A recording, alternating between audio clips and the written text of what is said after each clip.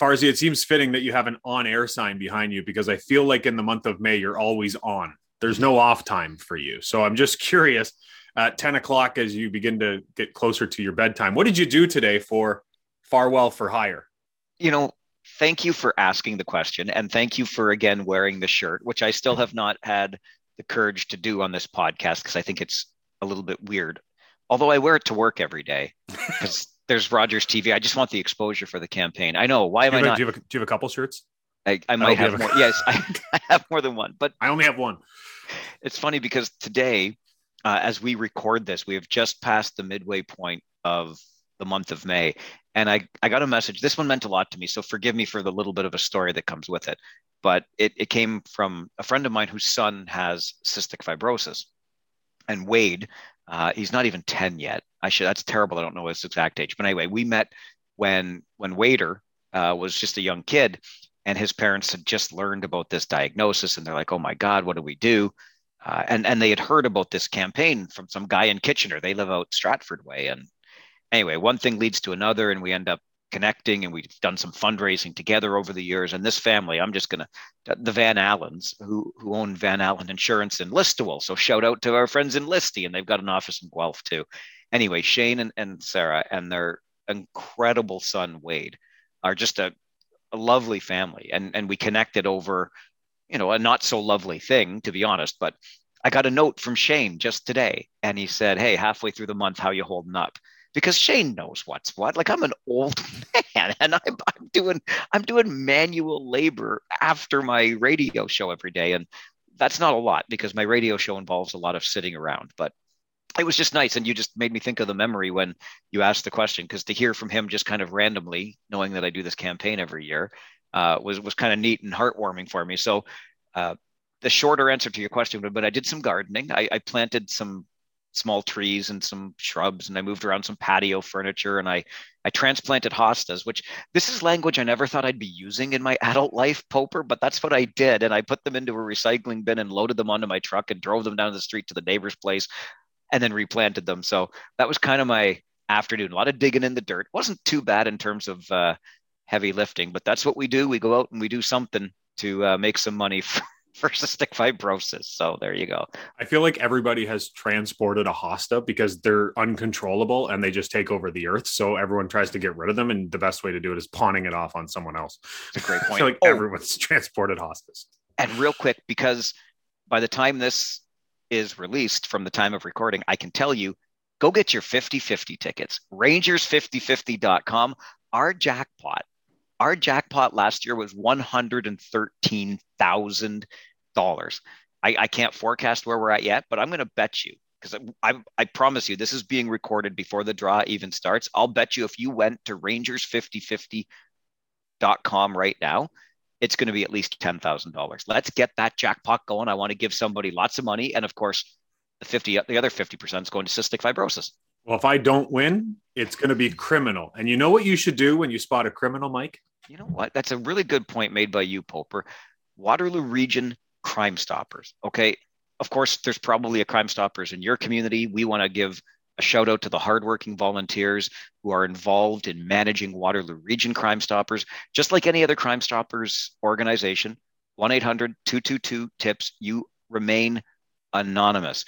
If you see something that police should know about, if your tip leads to an arrest, you could be awarded up to $2,000 for that tip that leads to that arrest. I'm going to take you even a little bit further behind the scenes. I've done some work with the board at Waterloo Region Crime Stoppers. I'm going to tell you what, like, the money is pretty good. I'm not asking you to, get goofy. The tips all have to be vetted. There's a process, but you can make some money, and this is helping keep our communities safer. It's helping us all stay engaged.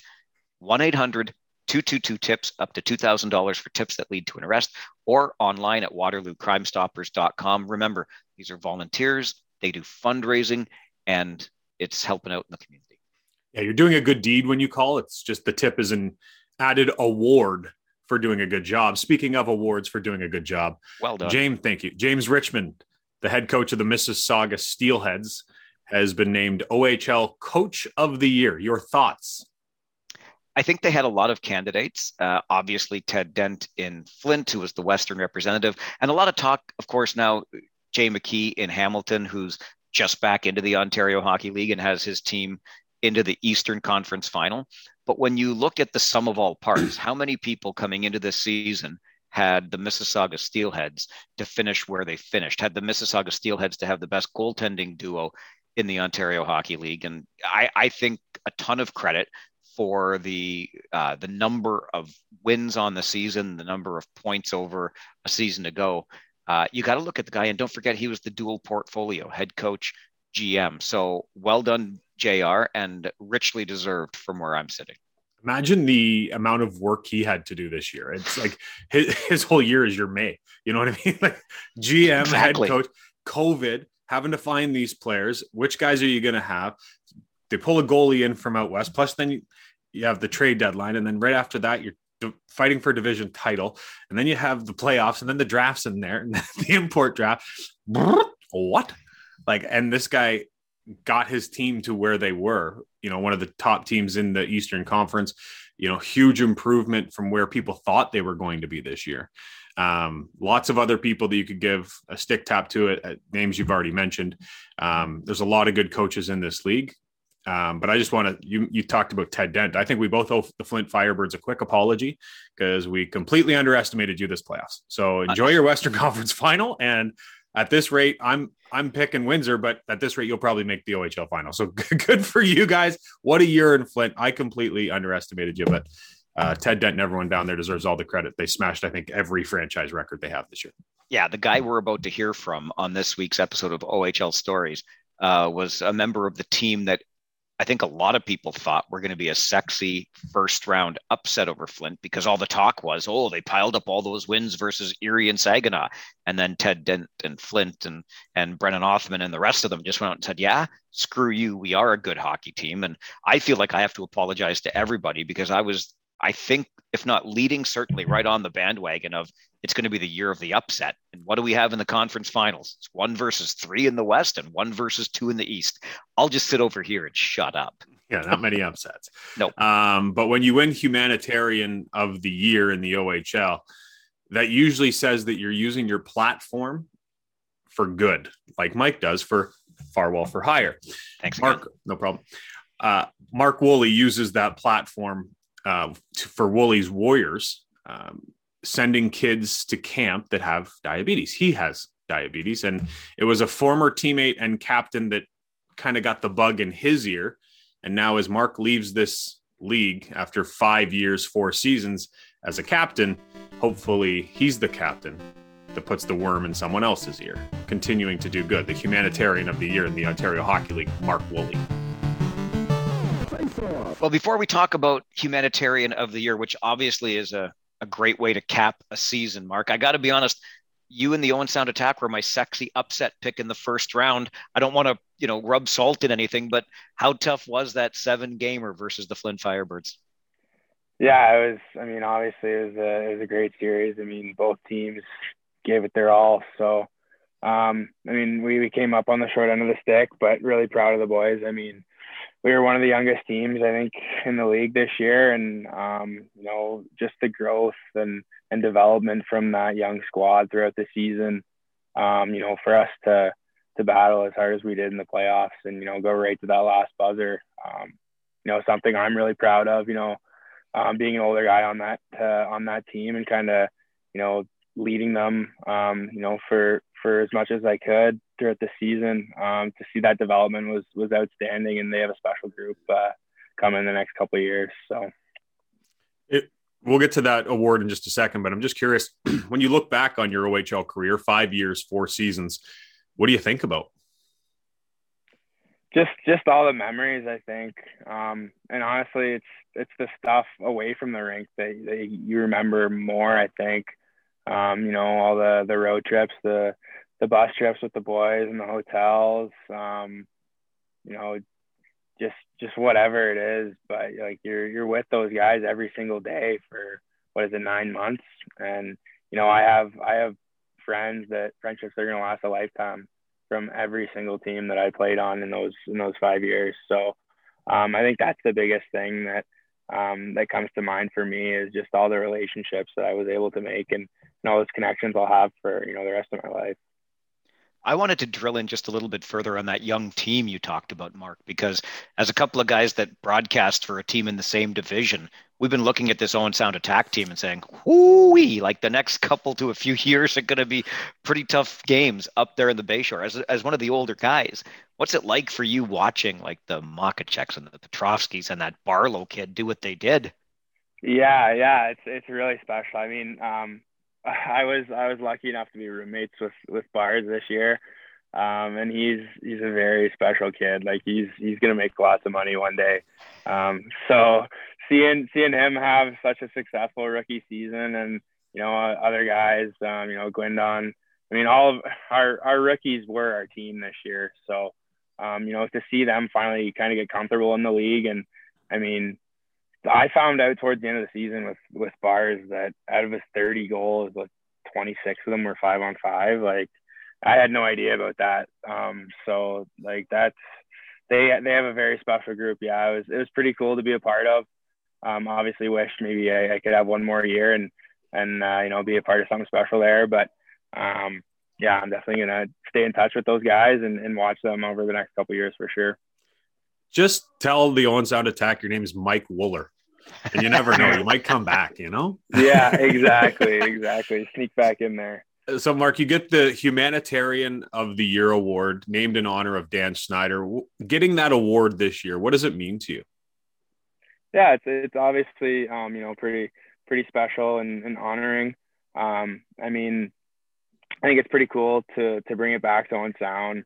After it being named after Dan.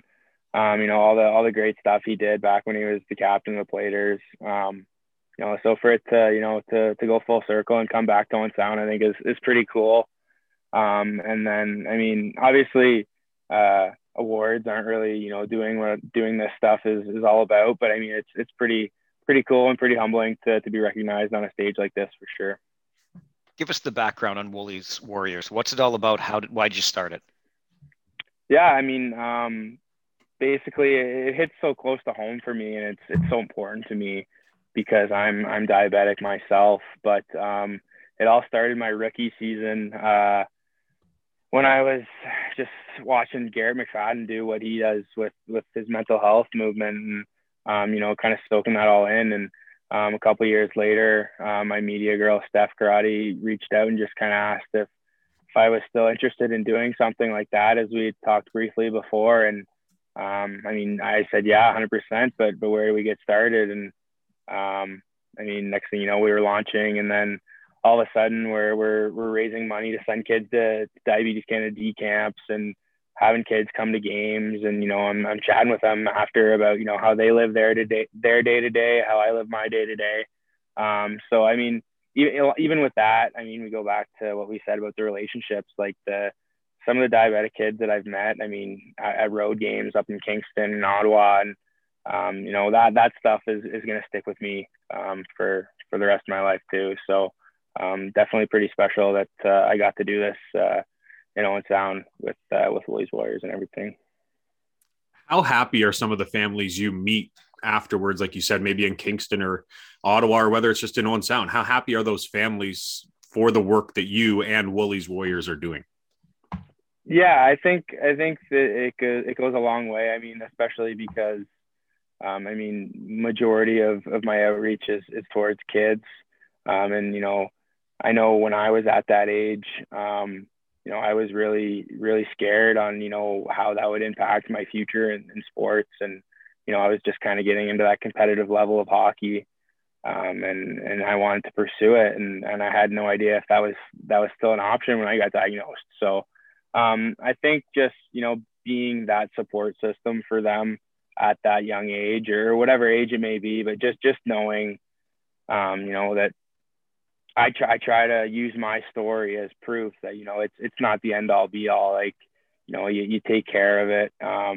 You go to your appointments, whatever, you do what you need to do to make sure you're healthy. And at the end of the day, you're just like any other kid. So, you don't let your diabetes define you, I think is one of the biggest things that I try to preach. What is your day-to-day like as a diabetic and a high-performance athlete? Yeah, and honestly, it's not that much different than any of my teammates. Believe it or not, that's how easy it is with all the technology and everything that is out nowadays. But I mean, as long as I'm monitoring and making sure I'm eating regularly and kind of knowing what's going into my body, and obviously the preparation and the planning needs to be a little bit more detailed, I guess. Just to make sure I'm not going low like right before a game, or making sure I'm getting food right after a game, so I'm not having that delayed low before I'm going to bed or whatever. Just little stuff like that. But I mean, other than that, like, it's if you were to just kind of like watch me, like have an ISO cam on me, I guess you could say, in a day to day, like, you wouldn't really be able to pick out too many different things than I do for my teammates. It's pretty subtle, and it's just kind of second nature to me now. So you wouldn't even really be able to notice it.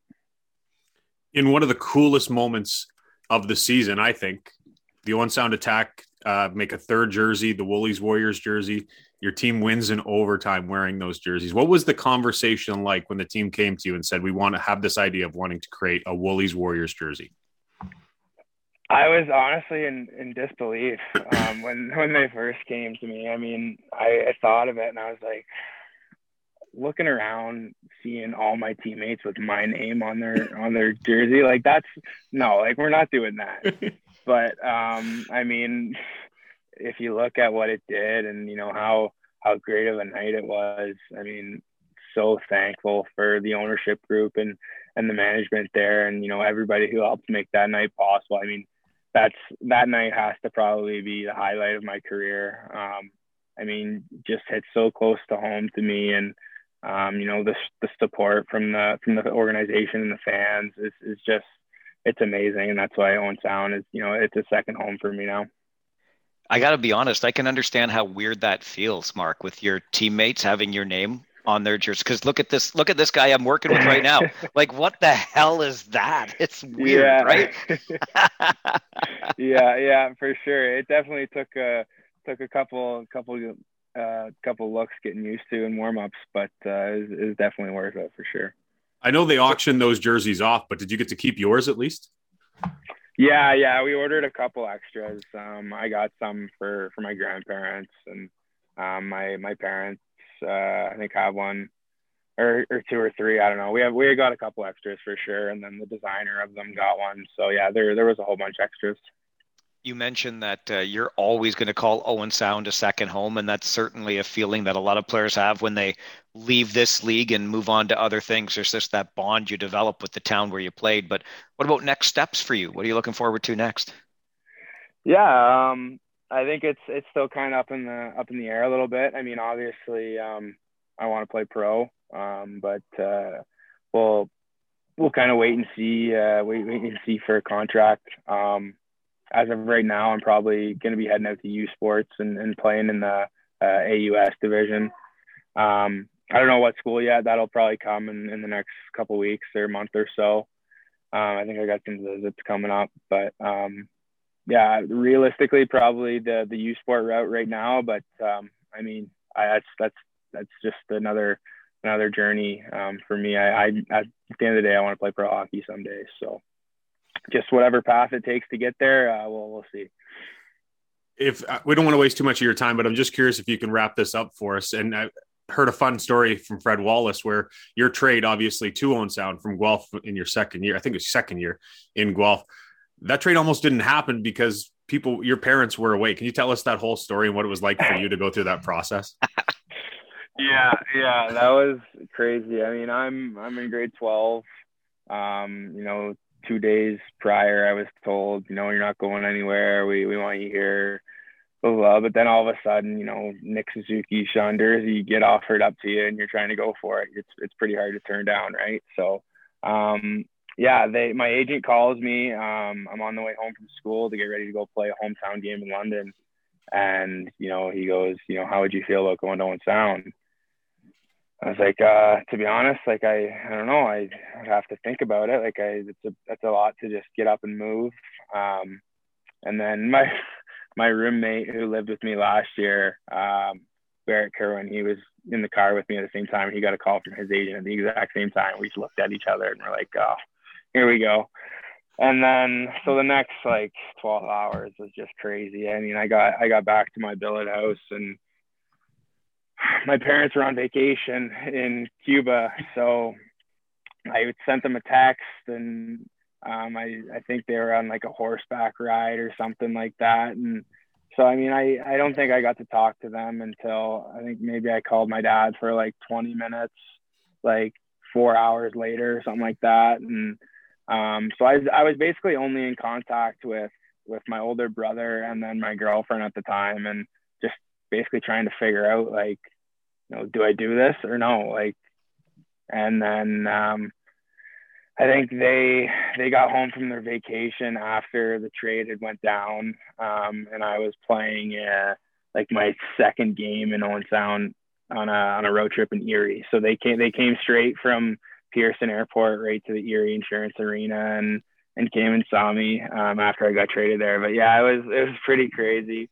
But I mean, it all happened for a reason, and Owen Sound was the best thing that ever happened to me. So yeah.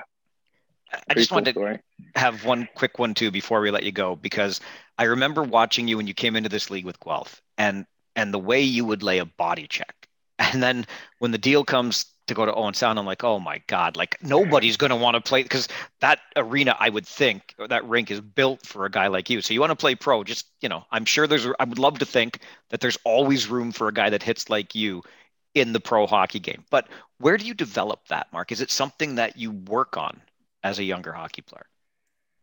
I guess maybe a little bit. I mean, maybe I mean, I'm not a farmer or anything like that, but like those are the kids that I grew up playing with, right? Like I played for Elgin.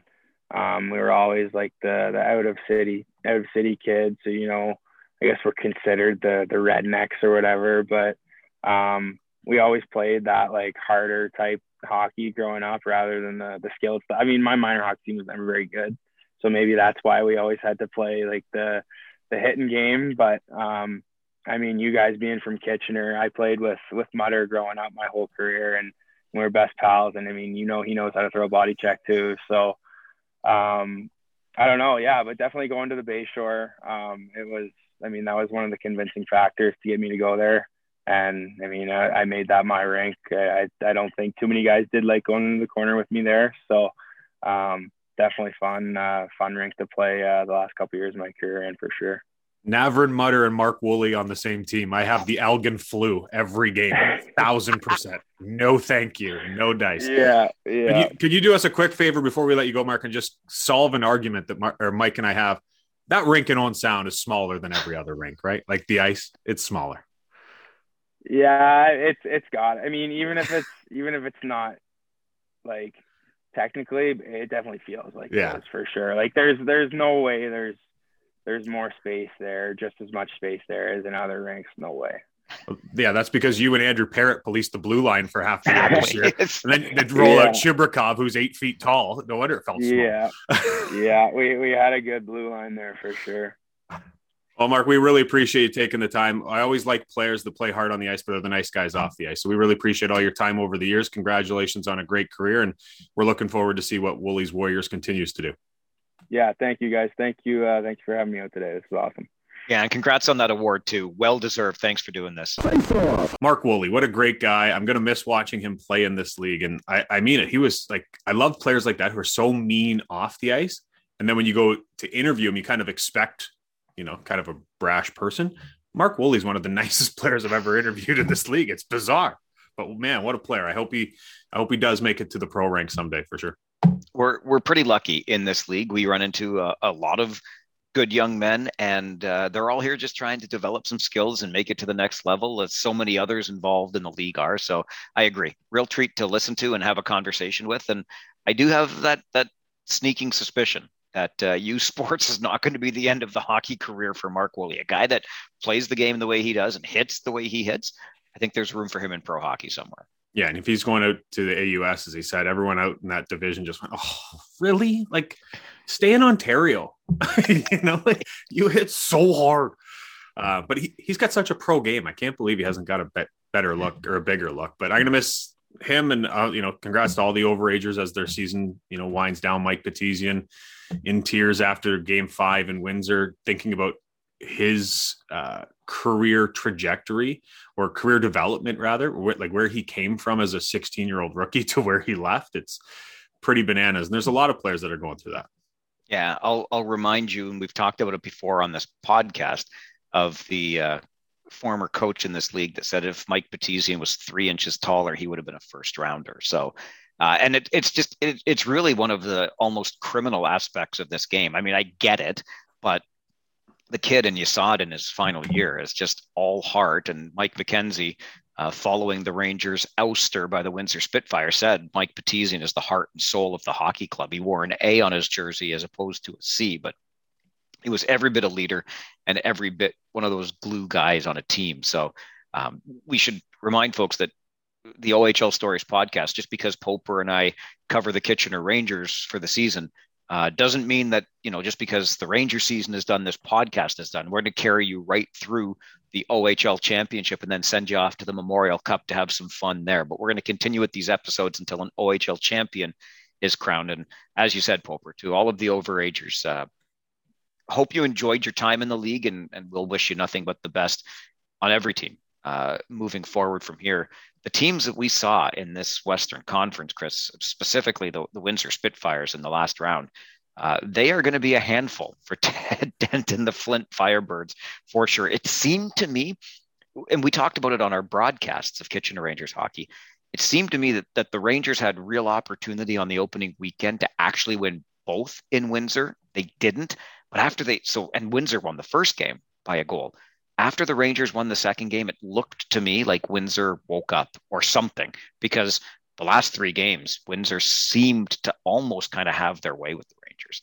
Yeah, they were a powerhouse. And I think, truthfully, the Rangers ran out of gas. Yeah. They ran out of bodies. They ran out of gas. And it was such an emotional first round against London. I think it was tough for them to kind of match that against Windsor. And when you can't, and as each round goes on, as we've talked about on the ride home, as each round goes on, it gets tougher. The teams get better. You have to elevate your game. And I just think there was nowhere else for the Rangers to elevate to, unfortunately. And just a quick note on Petizian, you mentioned wearing an A.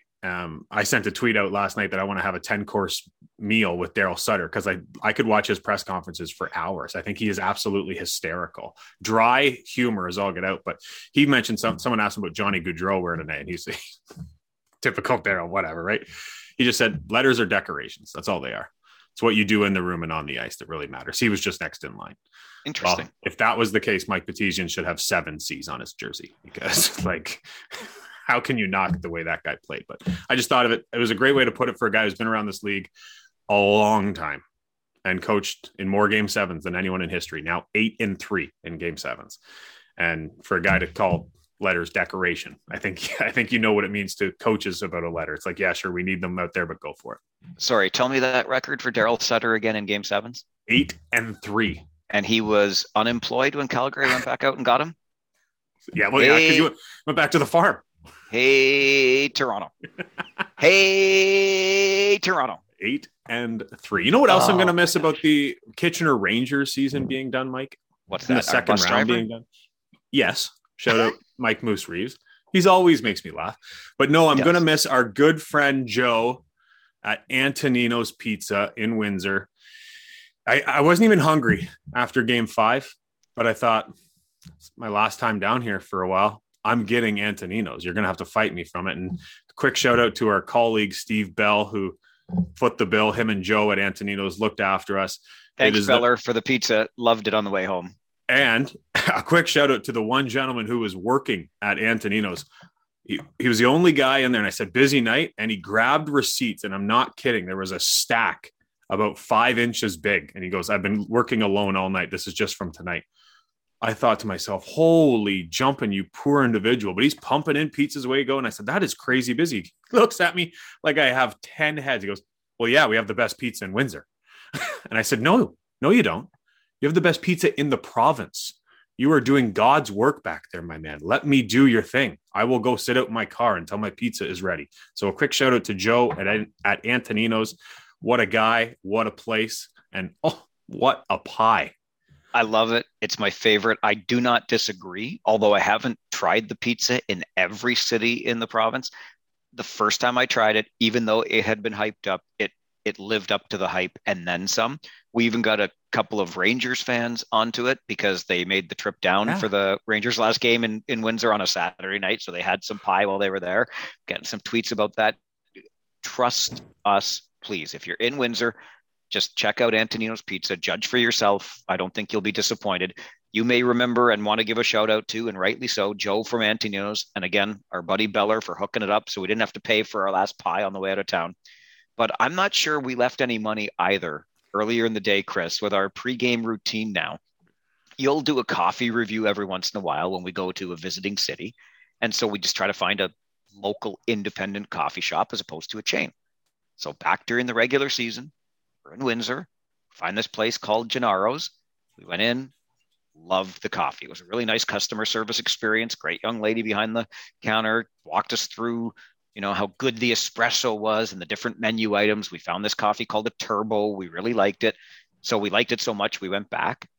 And then we met Enzo Palumbo, the son of the owner, Gennaro Palumbo. And Enzo is a certified beauty. That's all I can say. All I know for sure is that by the time we finished visiting Gennaro's, which we did 3 times in the playoffs, and I think 5 times overall through the season, we were not just getting coffee on our way out the door or when we got in the door. There were extras involved because Enzo became our best friend, and not only with the coffee when we left on Saturday, but the cannoli and the tiramisu in a takeout container. Are you kidding me, Windsor? Like, when can we come back? Listen, this is OHL Stories. We tell stories on this podcast. You can tell the whole story. I didn't want to take the thunder from you. Oh no, I was just going to say, I was just going to tell them the extras. We walk in and, I'm okay. Anyway, yeah. Yeah. I don't want everybody to expect this treatment that they're not. we meant. Okay. They're not. It's people go there because they want to support a good person in Enzo Palumbo. But the first time we walked in, it was a great experience because the coffee was awesome. I gave a great review. Second time we go in, Enzo's there and we meet him. And then he's like, kind of looks at us weird because we were wearing suits. And then he finds out we're doing a broadcast and he's like, oh, you guys want to do a shot of Crown Royal? What? And but by the time we can even answer, like, we kind of looked at each other like, okay. He already had the shots poured. He was having 3 or we were all having one. Like, that's the way we were with Enzo. So then we got talking, had a great chat and whatever. And he asked you if he knew Herbie from Kitchener. Herbie from Kitchener. Yeah, of course. Yeah.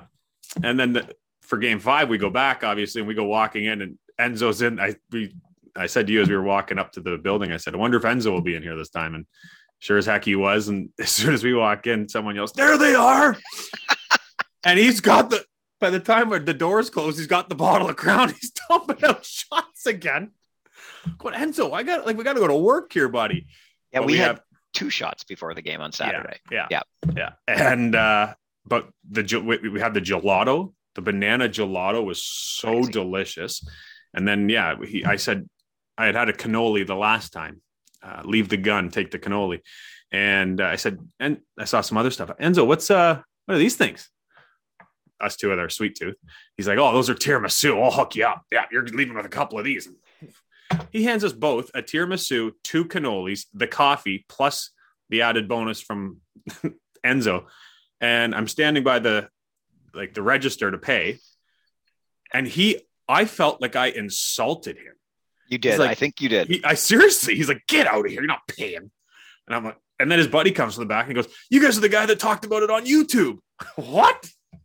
So we got some listeners and viewers down in Gennaro's. What a welcoming place to walk into, and a place that I'm happy to give my business. I will happily pay every time and tip huge every time I go in there, just because they're such great people. And I don't think anything topped in our time there, even with the cannolis, the tiramisu, the coffee, the shots, nothing topped his story as to how he got a picture with Al Pacino on his wall. Al Pacino stole Enzo's espresso machine. That's the story. Like, Enzo even said, I'm going to go to LA and I'm going to get my espresso machine back from Al Pacino. You make that make sense, but it happened. Al Pacino took Enzo Palumbo's espresso machine. That happened.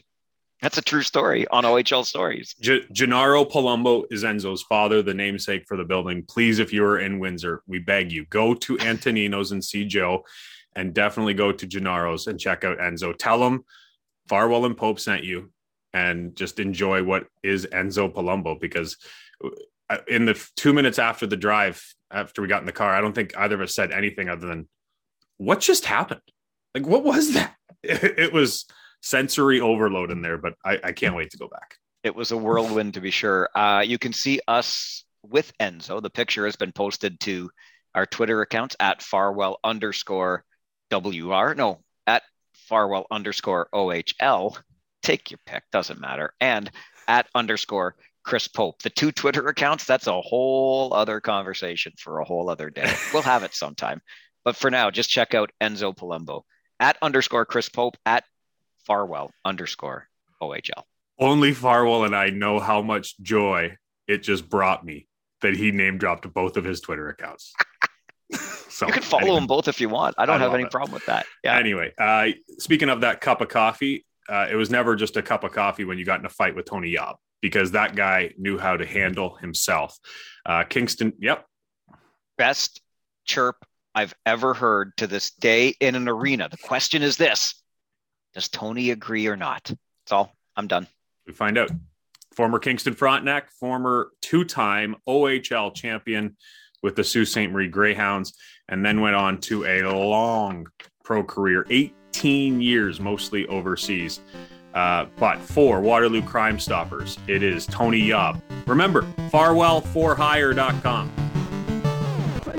So many things, I think, to go over with our guest this week. But I want to start, Tony, just given the style of hockey that you played in an era where that style was more common. Does the game today disappoint you in any way? Oh, I think it disappoints a lot of us that played in that era. Like we watch it, and Nylander. You look at that guy, goes into the corner and he reaches for his stick, and I could always remember going back to, especially Larry Maverty.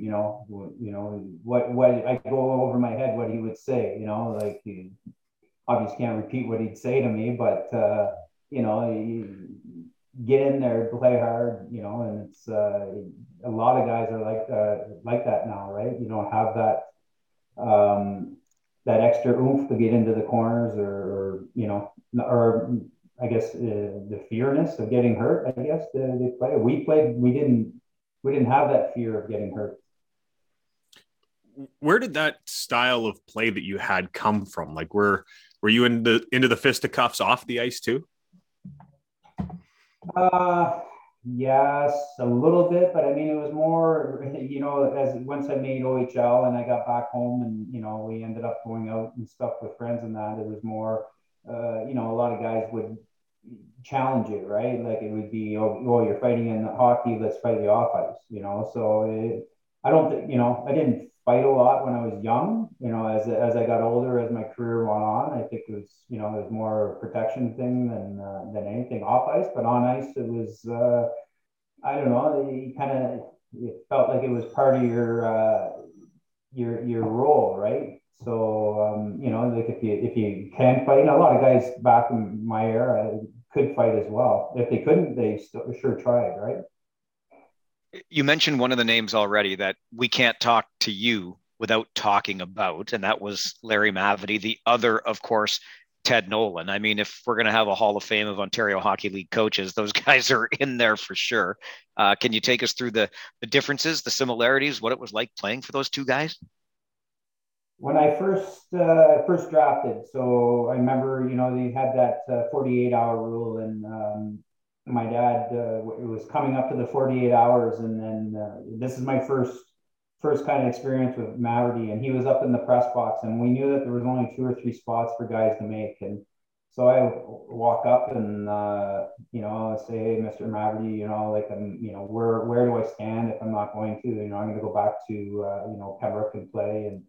And he just kind of looked at me with that, his angry look, but it's just his, his resting face, and just said, Iob, you made the team. And I'm like, with a couple of swear words in there. So I climb down the ladder and I get down to my dad and I go, I made the team, let's go. He goes, did he sign the card? I'm like, oh my God. So I got to walk back up the stairs and I said, can you sign me the card? So he signed it away, So that was my first experience with Mav. And, it was, I loved every moment with him. He was that type of guy that, he taught us a lot of how to protect yourself, and that's going back to, 30 years, how to protect yourself on the ice when you're getting hit. And, and we played a little different too. You played to hurt, it's hard to say, but you did, it was just the kind of the way the game was. Getting to Ted was a great motivator. I was very fortunate to be traded up to Sioux, and I had a ball up there. We as soon as I landed, Sherry Basson picked me up. And sorry, I didn't land. I played in Niagara Falls, and Sherry Basson picked me up, and we chatted all the way there. And I got on a plane the next day and ended up in the Sioux. And I think my first game in the Sioux, I scored a hat trick. So it was great up there. And you got to mention Danny Flynn too, because he was a huge part of that coaching. With Teddy. Did you get a word in with Bass on the way up, or did he just talk the entire time? No, he talked all the way up, and to be honest with you, and I when we're sitting in the car and he was telling me how they traded for me and he loved my style and we're gonna go far and this and that, and I'm like, I didn't want to get traded to the Sioux because Larry Maverty was trying to get me to go to Belleville, and Ottawa was trying to trade me. Killer was trying to trade for me, and I was totally surprised. I was like caught off guard when I went into Kingston the next morning after the trade deadline, and I was traded to the Sioux. And the funny thing is, in Kingston we had a red phone, and it was the Sioux hotline.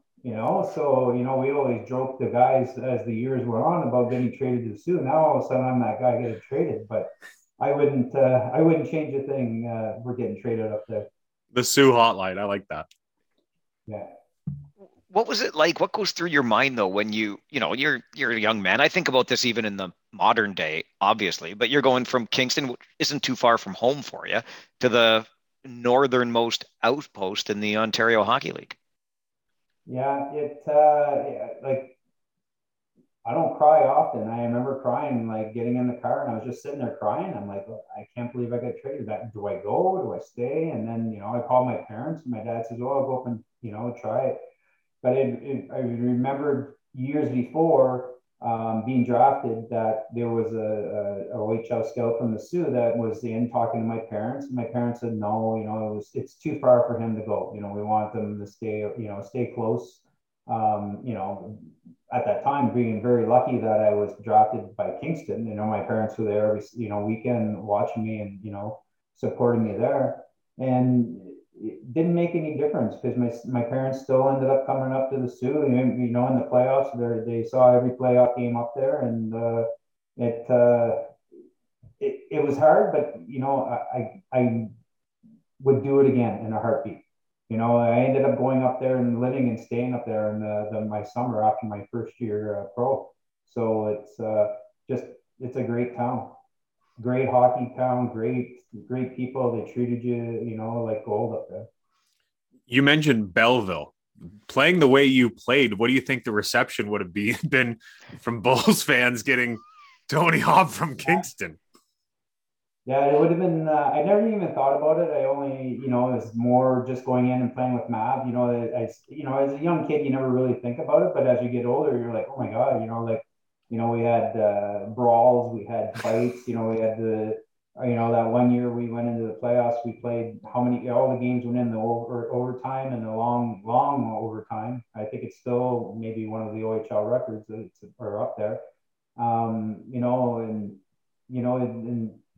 maybe I wouldn't have had to fight McCarty again, but he, no, it was just trying to stay home, stay close to home.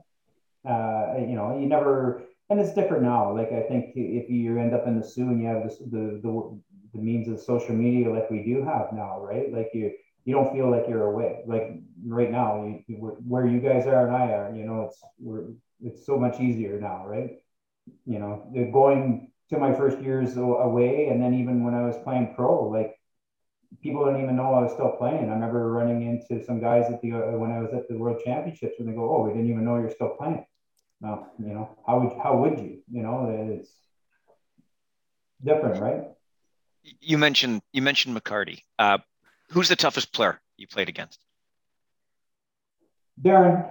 He was a rough, tough guy, right? But there's the Stevenson and Kitchener too. There's a ton of guys. Every team had a guy or two guys. Even three guys. We were lucky in Kingston that we had a Mark Majors. We had Justin Morrison, Jamie Allen. We had a ton of guys on our team that Wayne Doucette.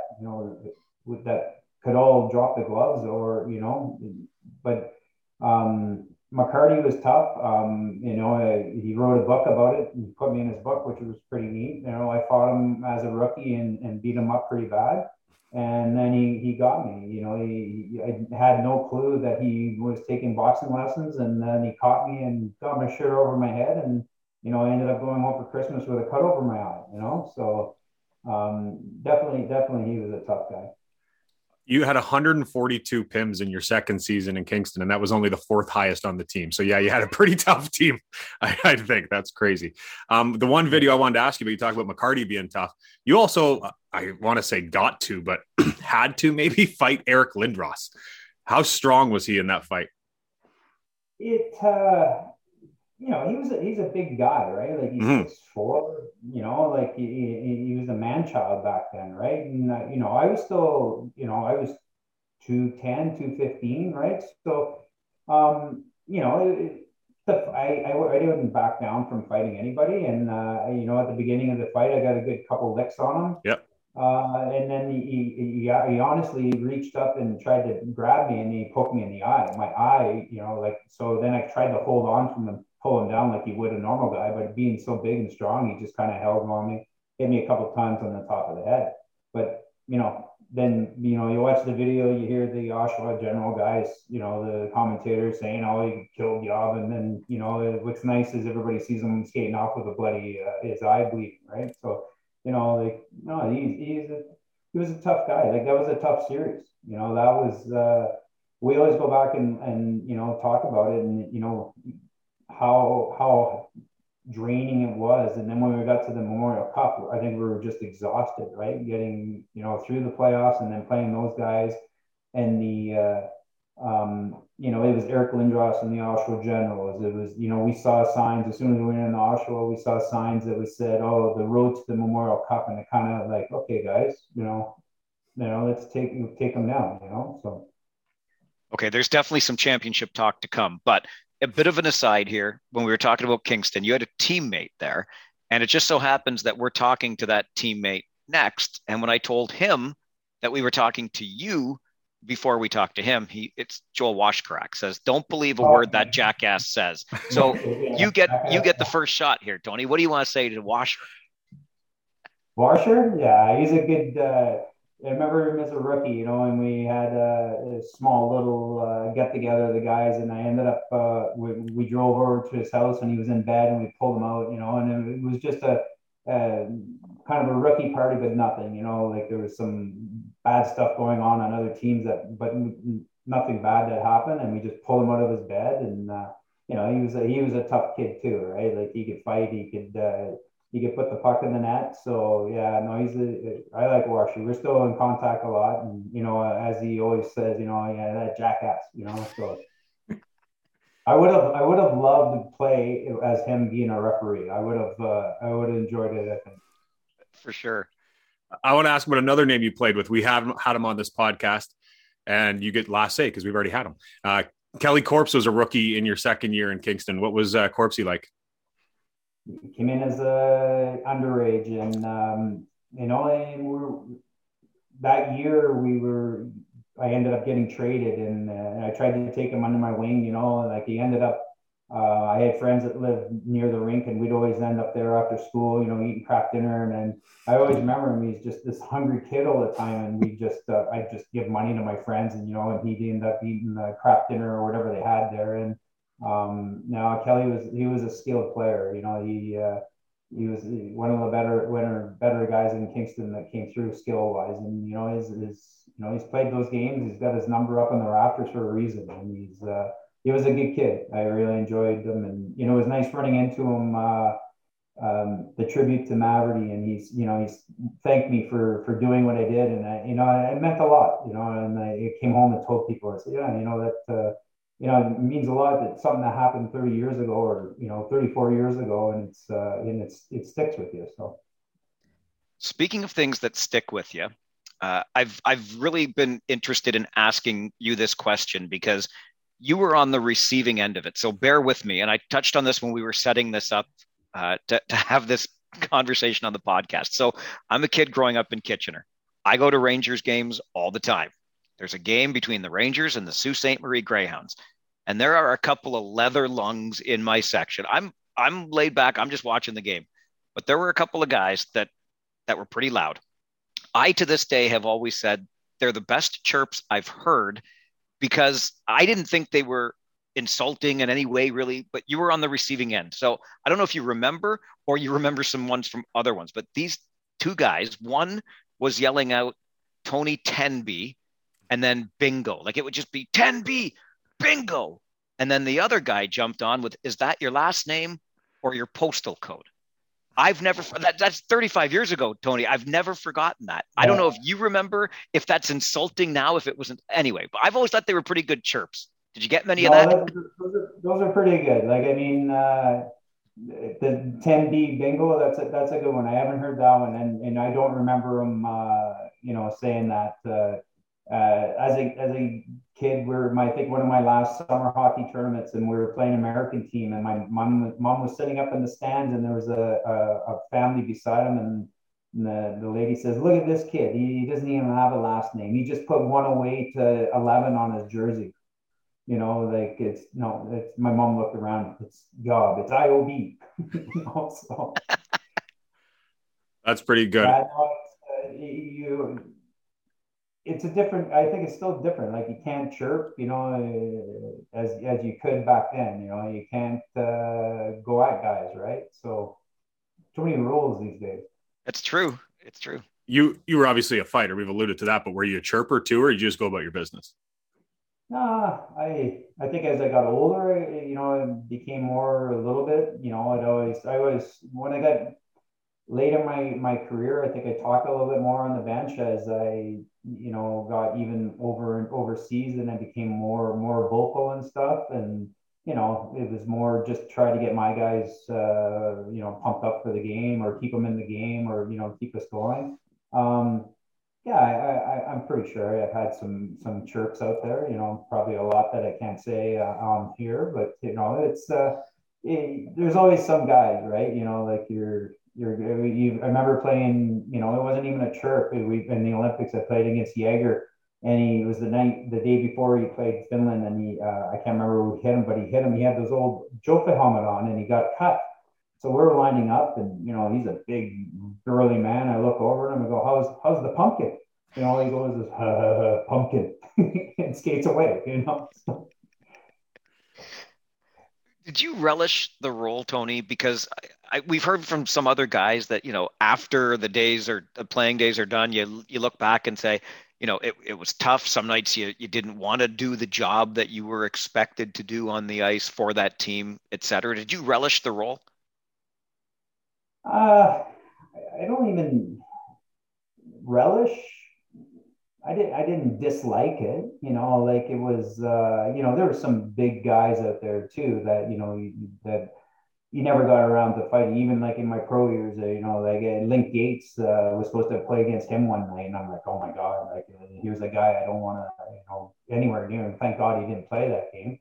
But it was like again, it was kind of your role of a hockey player. If you look at like our Kingston team or even our Sioux team, like how many guys that could fight or take care of themselves or were not afraid to go into the corners, like it outnumbers what you have now on teams. Um, like it was. I remember my first fight, and I came back to the bench in Kingston, and Maverty says, for shit's sakes, yeah, why did it take you so long?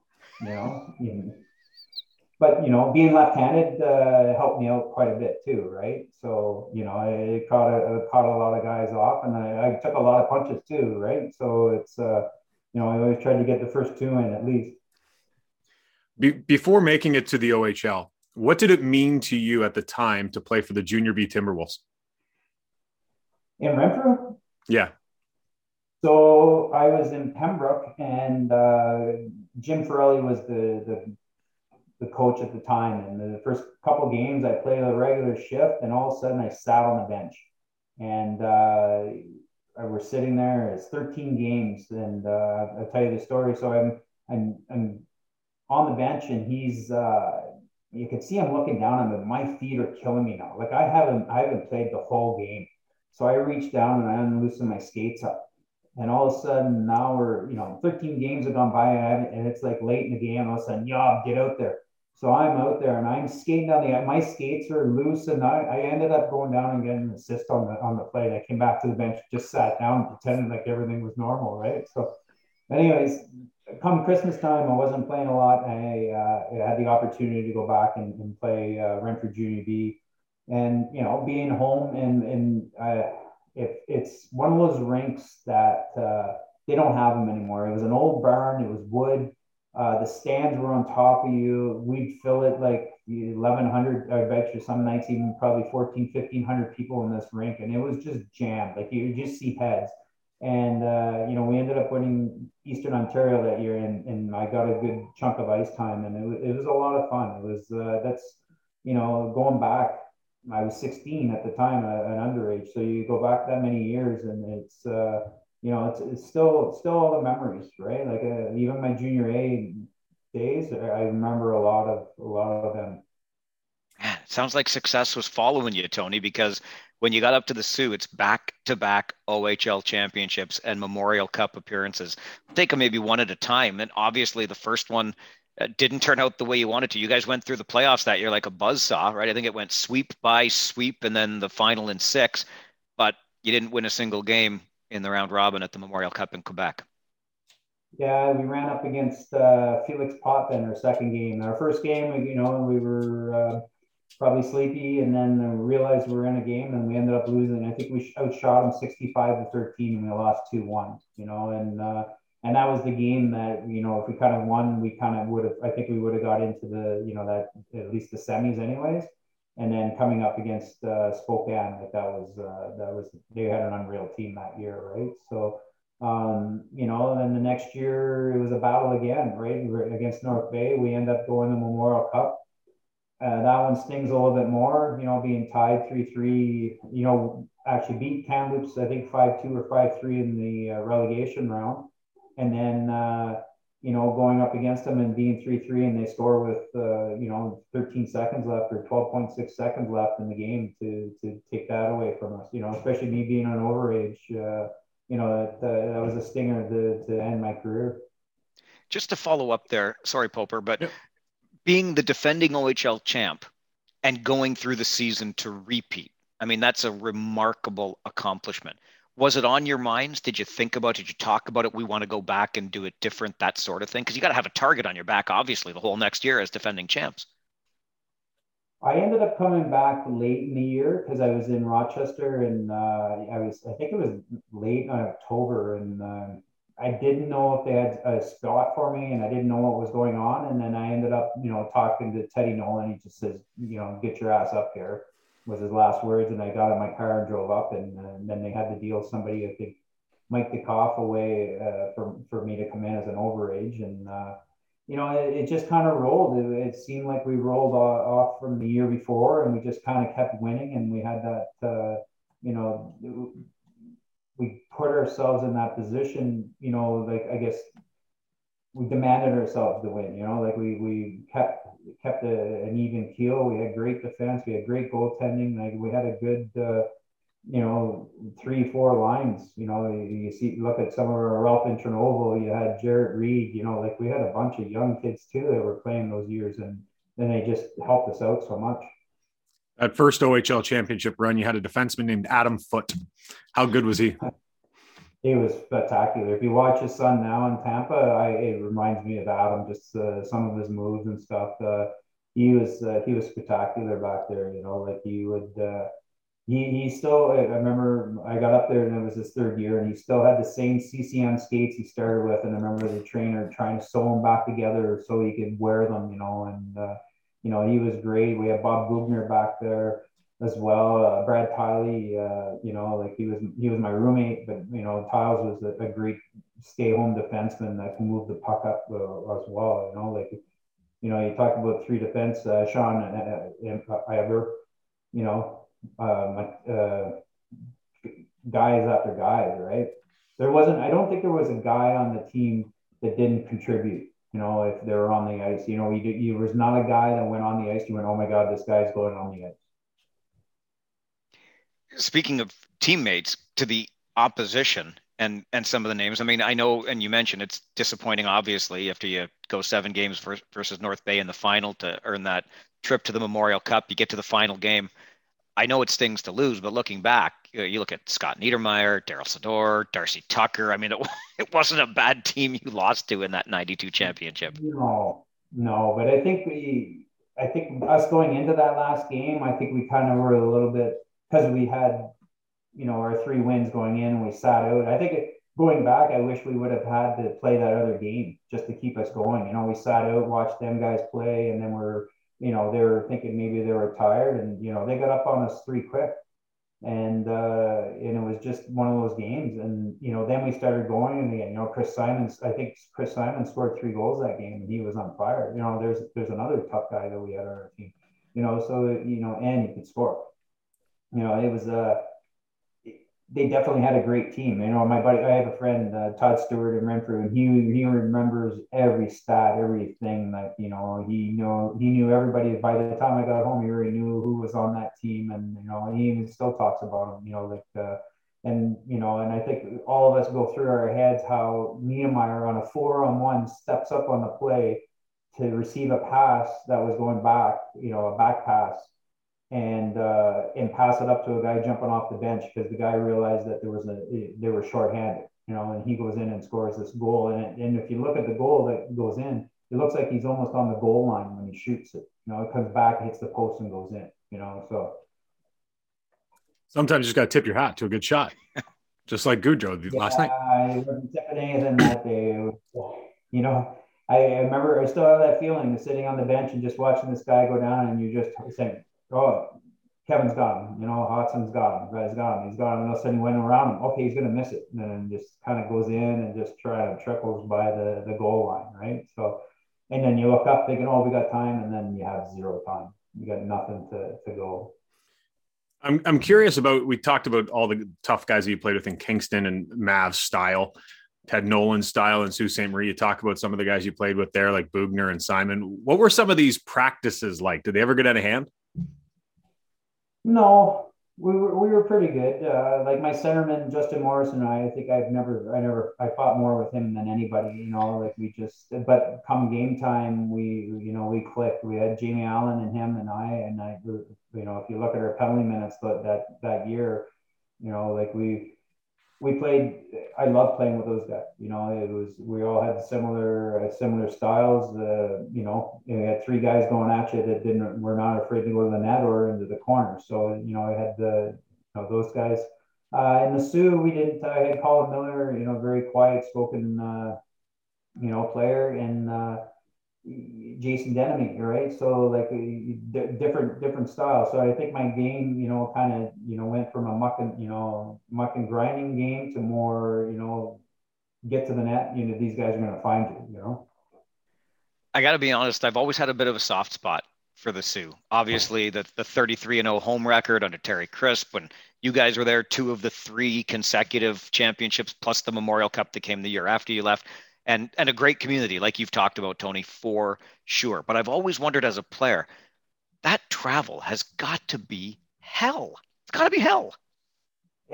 You just get used to it. You get on the bus. You just everybody had a different way. Like and it probably prepared me for some of my trips in Europe. Like I was going sometimes 6-7 hours on a bus. Leaving Milan, Italy, and going all the way up into Hungary.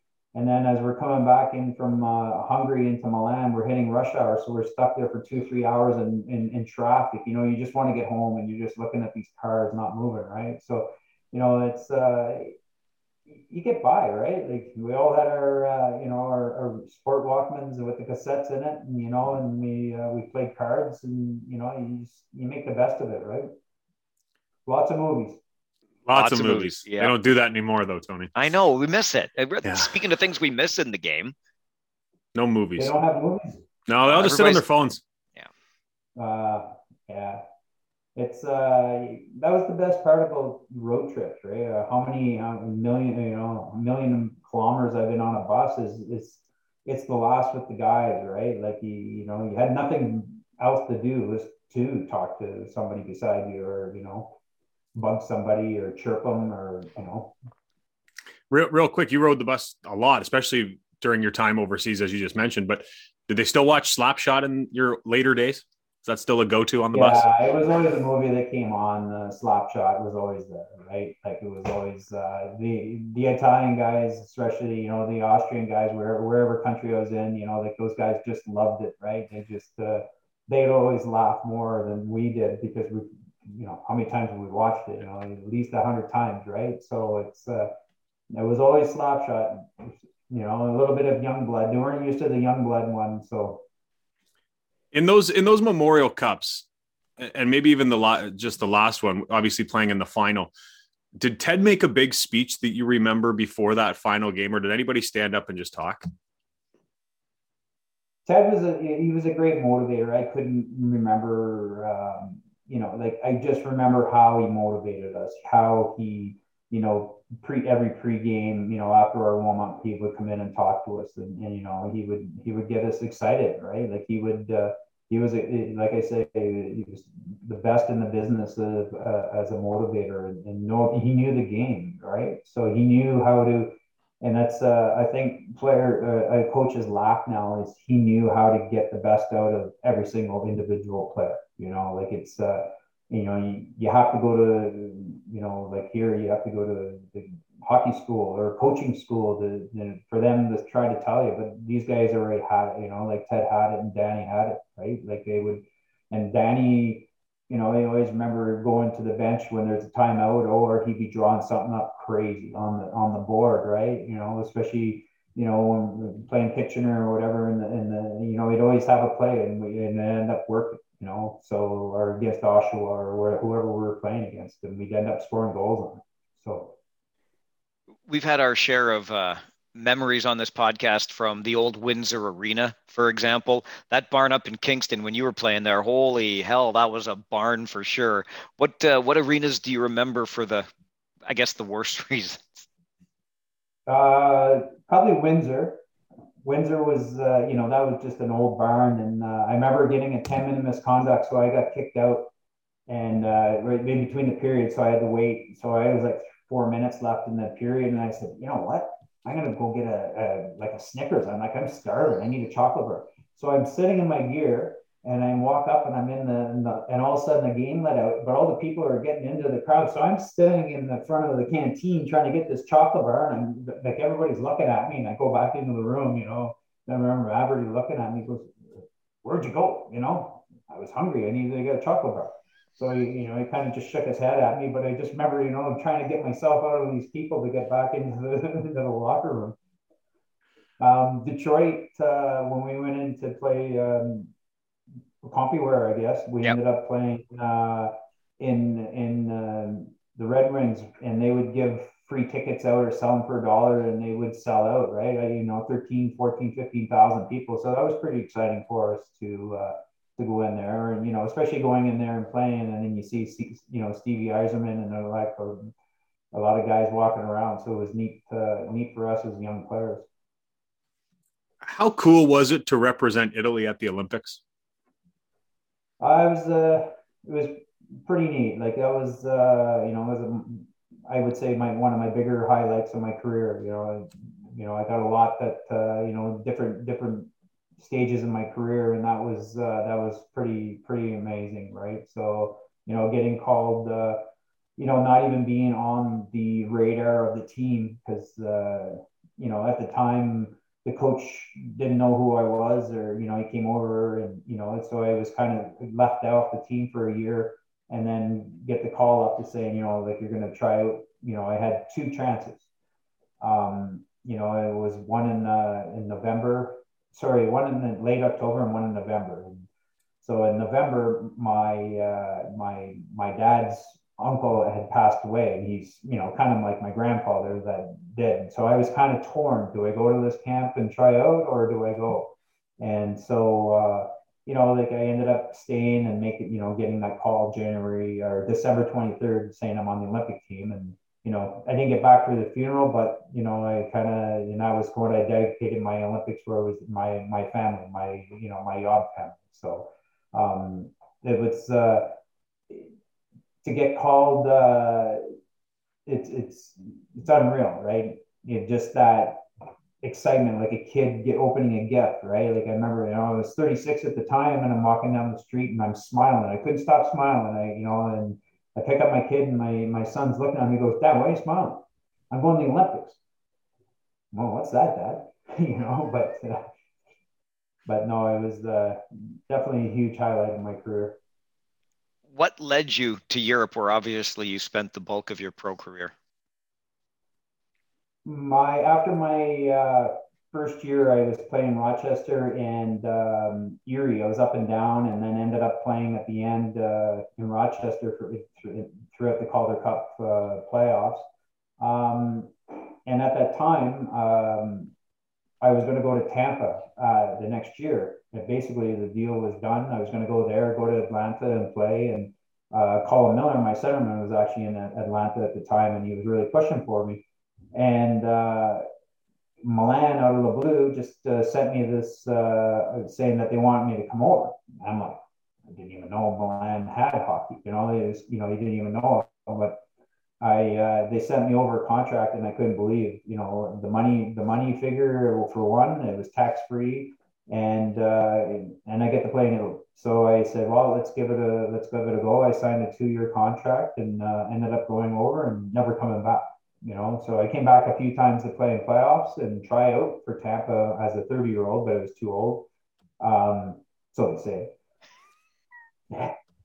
But but the team I ended up playing for, Milan, AC Milan, which is owned by Berlusconi at the time, which is the soccer team, the same AC Athletic Club Milan. So we were treated like the soccer players. We'd go in the night before, even if we played only 2 hours down the road, and have this dinner, wake up in the morning, have a little skate. We'd stay the next night again, and then we'd go back on the bus. So everyone was very, very calm and, down the earth with them, right? They didn't want to stress us out. You didn't want to sit on a bus before a game too long. So it was pretty incredible. And then like starting my career over there like that. Did you guys get paid the same amount of money as the players on AC Milan? I wish. I wouldn't be doing tile work right now. That's for sure. How was, like, you obviously enjoyed it. You stayed over there for a while, but how was the transition to being overseas? It was different, right? Like, again, right? We didn't have social media. It was like I got over, and I don't even think I called my parents for like 2-3 days after. And they're probably wondering what the heck's going on. I get picked up on a bus. I get dropped off in this huge apartment and we'll come and pick you up when we need to. Well, over there, it's called the Federal Augusta, which means everything in August is closed. And they didn't leave us money. They didn't tell us anything. And, we were just kind of left on our own. And we were sitting in the apartment going, okay, what the heck am I doing? And I was eating out of this little cafe bar, eating these little pastries and little pizzas, and not speaking a word of Italian. And but then all of a sudden it just picked up. They picked me up one day, and then all of a sudden I'm going to France for training camp, right? So we've ended up in France to Switzerland and up into Berlin. That was our training camp for 2 weeks on the road. That's amazing. Like That's we used to say, join the army, see the world. Play pro hockey, see the world. Yeah. Like I remember somebody when I think I was around 30, and they said, keep playing as long as you can. Once you quit, that's, you always regret it. And I still regret it. I did have a chance. I was 38 when I did, come back to Canada, and I do regret it. I did have chances, but then my kids got settled in, into school and stuff. And then I said, oh, somebody will offer me a contract next year, and it never came. Right. So I still believe I could play at 51. You look like you could. Yeah. Yeah. Did your style of game, I know it didn't change too much, but did your style of game change a bit when you went overseas? It didn't the first year because I kind of was that getting, still had to do it in Rochester and Erie, right? Like I think in Erie, I played 20 games. I had 200 minutes, right? Like it was unreal how many times I fought there. But that was a different thing, right? Again, being on a 2-way contract, playing against guys that are on 3-way contracts, or getting $100 a week or whatever. Now all of a sudden they want to take a fight out of it, right? So over there, my first year I had a ton. I think I had 250 penalty minutes my first year over there, and then I was always a half decent good skater, but then I just became that much better.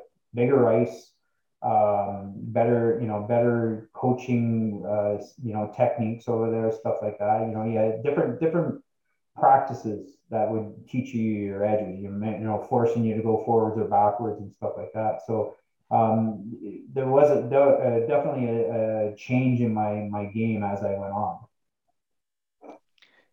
Even though you're not playing, and probably still could, you've stayed so close to the game that you've done some coaching for a number of years. In fact, how do you like being behind the bench? I do. I love being behind the bench. I love the development of the kids, right? I love to see, I would rather take an underdog team and see how far we could go. I ended up coaching in Renfrew Junior B, and we won twice the Eastern, not Eastern Ontario, but the Valley Championships, and with, 4th place teams. And we, hats off to the kids. They just bought in, and we went. And they were easy to coach. And I coached some of the junior A's around here, and it's just a different level of hockey that they're all kind of, as soon as there's a little bit of adversity, well, I got to go to another team. They're all looking for that scholarship. So it was a little bit difficult for that, trying to get them to believe into what I had. But to get behind the bench, I love it. I love, still trying to get back into it now, especially with after the COVID here for the last couple of years. It's been, pretty hard. I'm a coach mentor for the Nepean team, or Nepean Association. And, that's a lot of fun too. So instead of coaching the kids, I'm coaching the coaches. So, we do a lot of development of off ice. We do a lot of meetings and stuff just to go over things. They ask a lot of questions, and we do the skates at the beginning of the year, and the coaches end up loving them because now all of a sudden they're saying, oh, I'm going to take this to my men's hockey league, so it's just the small little things to teach them.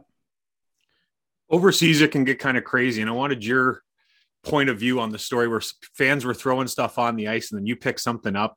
I wanted to hear the story from your point of view. So when I was burning people alive, yeah. Yeah, that one. So we were playing Bolzano in the finals, and they were throwing lighters on the ice. So you got a picture back then, everybody, you could smoke, you could drink, whatever you wanted. And there was this, our rink, there was a film of smoke that would just linger over like you would see the stands. As the night went on, you couldn't see the fans anymore because the cigarette smoke would come down. So that's wild. Yeah, it was like you had to start skating, and like it was so muggy too, right? Like we're playing in March, April, so it's already 20 some odd degrees there, right? So these rinks are just boiling. And our goalie ended up coming back to the bench, and we have a delayed penalty, and he touches the referee, and you can see the referee look to the side, and pretends to fall down. And we're like, everybody's kind of looking at him, what the hell are you doing? Our goalie gets kicked out of the game. So we ended up losing in the finals because our backup goalie went in, but because he got suspended. So anyways, during this game, our fans all threw the lighters on the ice, and I picked one up, and the guy was standing there, and I'm like, at the time, Beavis and Butthead were these famous guys, fire. So I picked up the lighter, and all I was doing was pretending to do it. And the guy I was doing with was a guy I knew, and he was laughing. And then all of a sudden, like a week later, because it took that long, in the hockey news, I was trying to light somebody on fire. So also made it in a trivia book too. What did Tony Iob do? Did he sing with Pavarotti, marry a model, do something else, or light a guy on fire? It's the damn media, Tony. That's the problem. It's the damn media. It is the media. Yeah, they twist your words.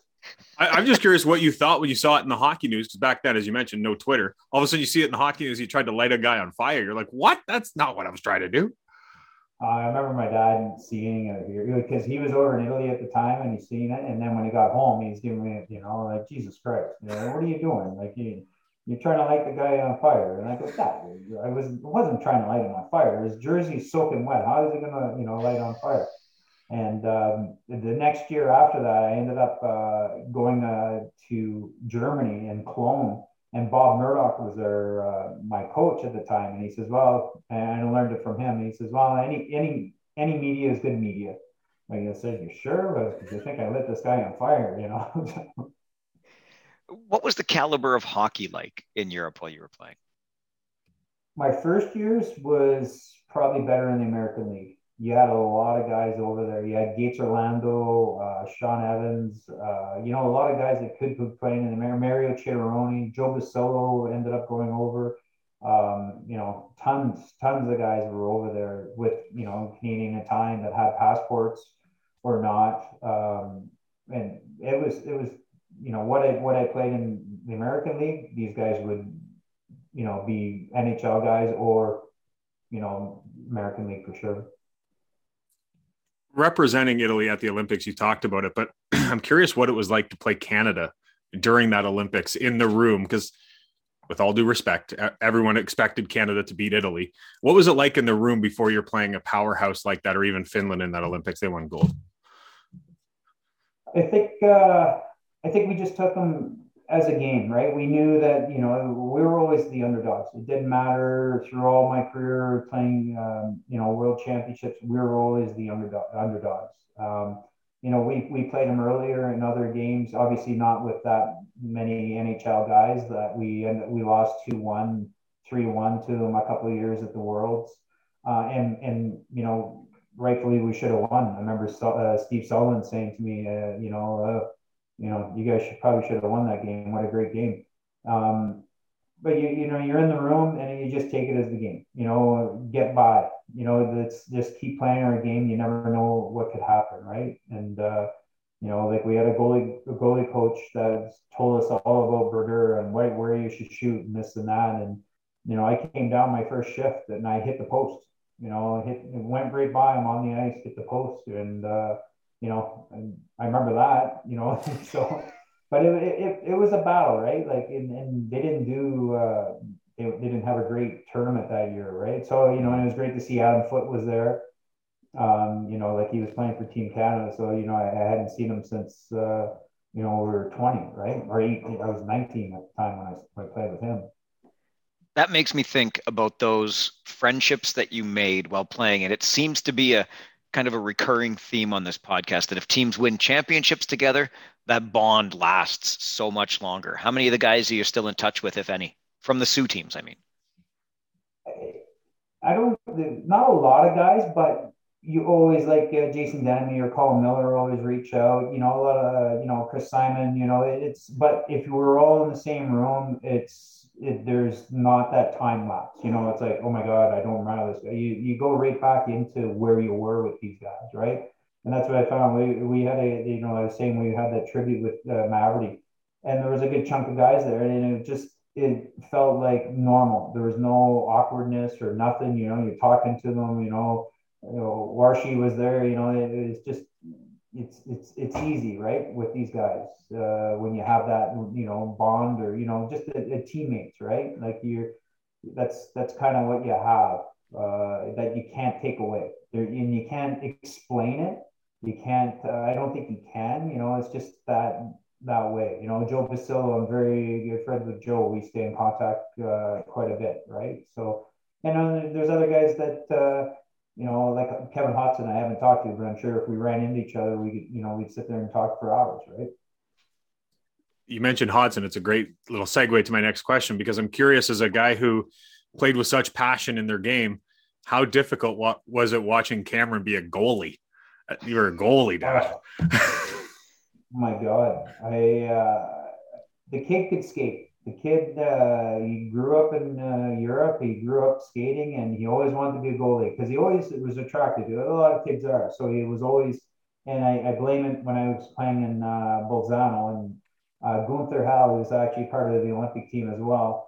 And he was always over at our house and that, and Cameron became very good friends with him. And every time we're in the room, and Cameron, at the time, we would just bring the kids to the rink, and that's where Cam grew up, is in our dressing room. And that was where he just the helmet and gloves on all the time. Dad, I want to be goalie. No, Dad, no. And I kept him out of it as long as I could. And I was playing in Switzerland after a year in Klagenfurt, and I went to the playoffs in Switzerland, and they said, no, we'll put him in. And all of a sudden, oh my God. So I went out on the ice and I shot pucks. So I was hitting him in the shoulder, and you could see him, and the tears are coming down, but he didn't want to say anything. So I'd shoot it on and knock him down and back up again. I said, oh, all right, what am I going to do? So now the kid could skate like the wind, and he ended up in the nets. So that's wild. I love it. That connects to something else I had wanted to ask you, because I know he was a good friend of your son, and it was a tough loss and a tough story. But tell me about Alex Paquette. It's a tough one. It's still, obviously, it's on my son's mind every birthday of his. And, and he was, when we came back to Renfrew, Cameron, became pretty good friends with him. And we drove him a lot. Like he was, the joke was that he was my second son, right? Like he was always with us, always in the car, and we pick him up. And, just a little story about Alex. He was in the back seat, and I could see him moving, looking. He goes, Coach, how do you get your hair like that? Oh, you just got to keep slicking it back. Make sure you slick it back. So next couple of days, we're going to a game, and I look in the back, and I could see him with this little smile, and he's got the gel in his hair and it's slicked back, and I go, good hair. And he goes, thanks. He was, and I always remember that little smirk and smile. And he was such a funny kid, outgoing kid that it was sad. It was obviously sad for both boys. Especially going in and seeing him, and to say goodbye to him. I took Cameron in, and he looked normal. He still had his hair slicked back, and he was just lying there, and he said our goodbyes. The end with him, the funny story was that he was at school, and I guess he called another kid stupid or whatever, and the teacher says to him, he says, you say you're sorry, you don't call him stupid. And he looks over at the kid and says, I'm sorry you're stupid. So that was his humor. So no, he led a lot of guys. My son and him were very close, and we have a lot of good stories about Alex. Tough to ask a question after that, because it's such a great story about a young man gone too soon. You talk about your son and his friendship. I'm curious if there's if there was a guy you played with, whether it was in junior or whether it was overseas or something, like your best teammate that you know, as a guy who was often protecting players, I'm sure everybody liked you, but I'm just curious on if there was that friendship that you didn't know a player before going to a team, you got to meet him and just really liked him. I think Gunther Hall, talk about the goalie that Cameron became friends. He became we became very close. I played in Vipiteno and he played in Bolzano as well. So we were always there, and then national team. So, he became a very good friend.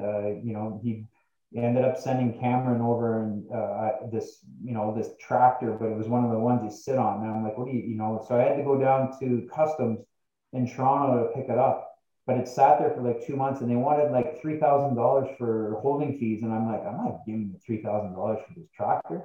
Anyways, long story short, like the grandmother ended up getting someone to go in and buy it for like $1,200 because we knew that, poor Gunther sent this over for Cameron for his birthday, right? It's the most expensive toy tractor you've ever seen, so Gunther was a great team guy.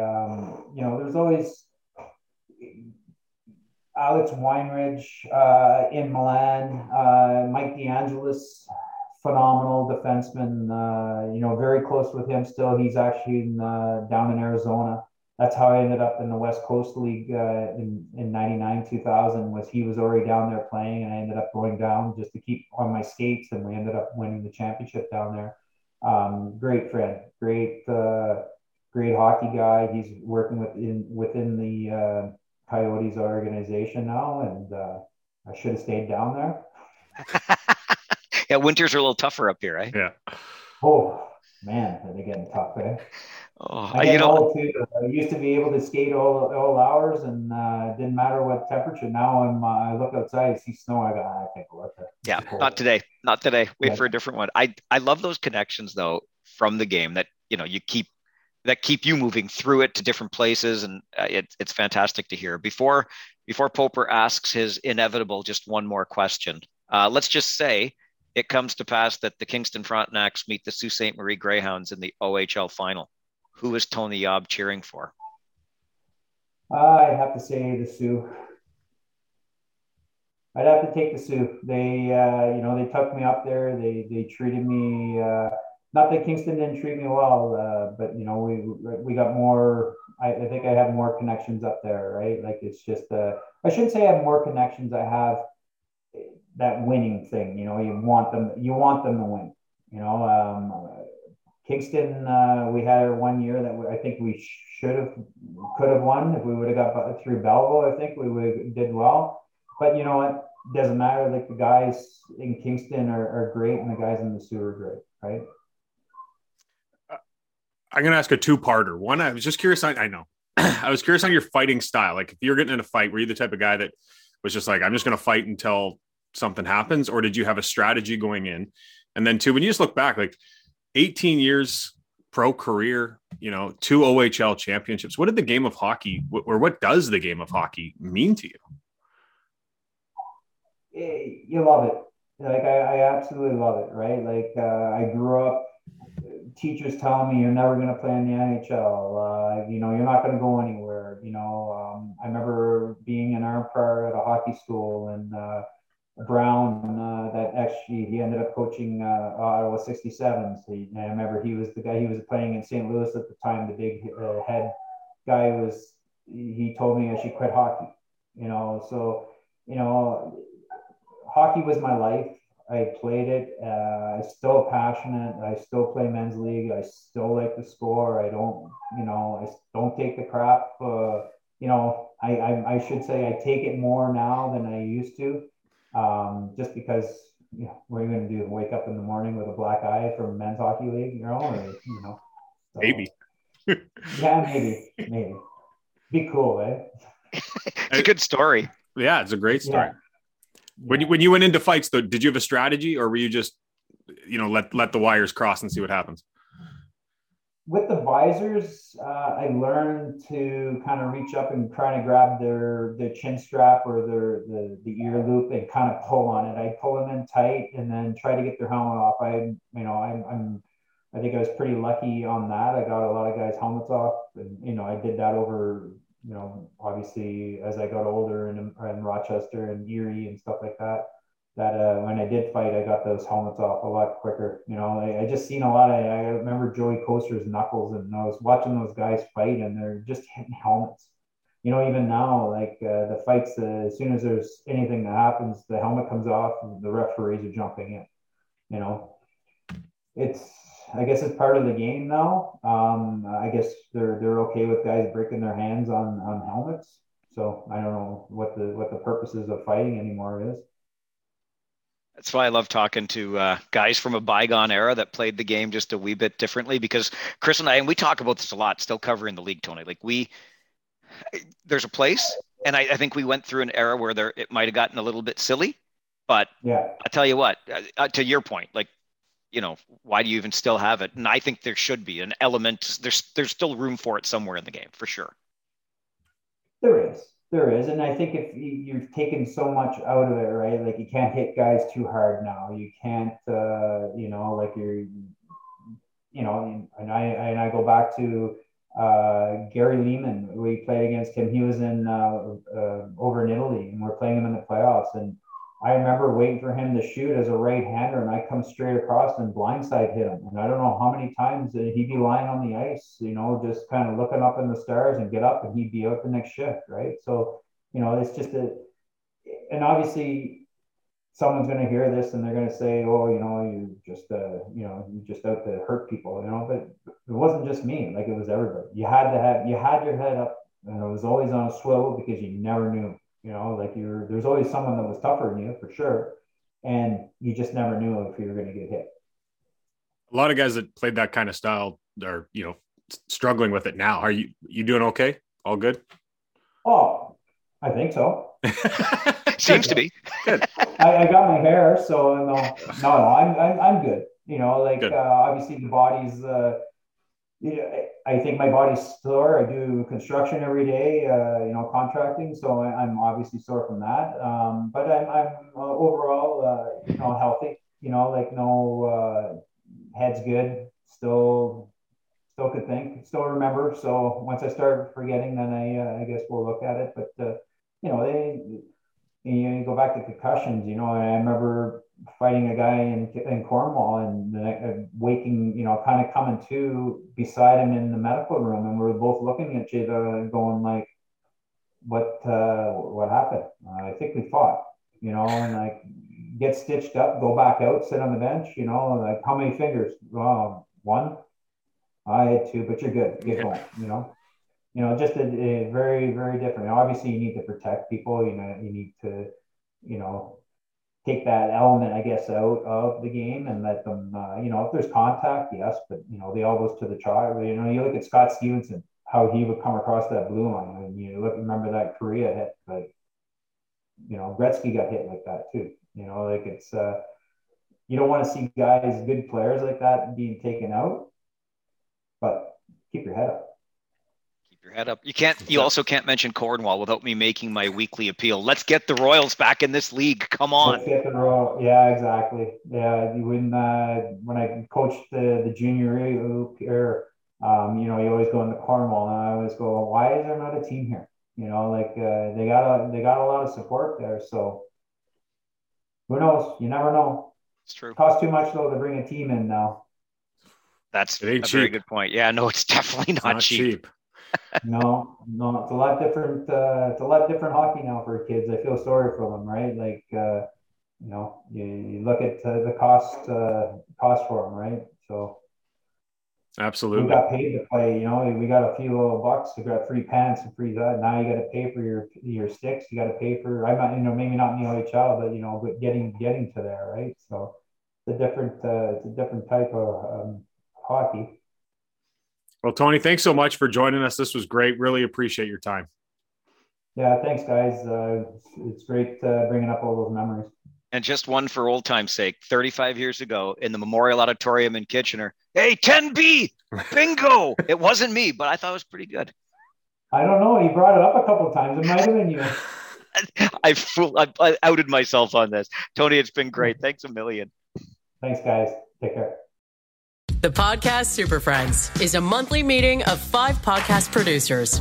Hi, I'm Catherine O'Brien from Branch Out Programs in Baton Rouge, Louisiana. I'm John Gay from Jag and Detroit Podcasts. I'm Matt Kundle from the Sound Off Podcast Network. I'm David Yaz from Pod 617, the Boston Podcast Network. And I'm Johnny Peterson from Straight Up Podcasts. Together, they form the Podcast Super Friends, an alliance of podcast masterminds sharing best practices, insights, and discussions to help make you a better podcaster. Follow or subscribe to the show on Apple Podcasts, Spotify, Google Podcasts, or at soundoff.network. Another Sound Off Media Company podcast.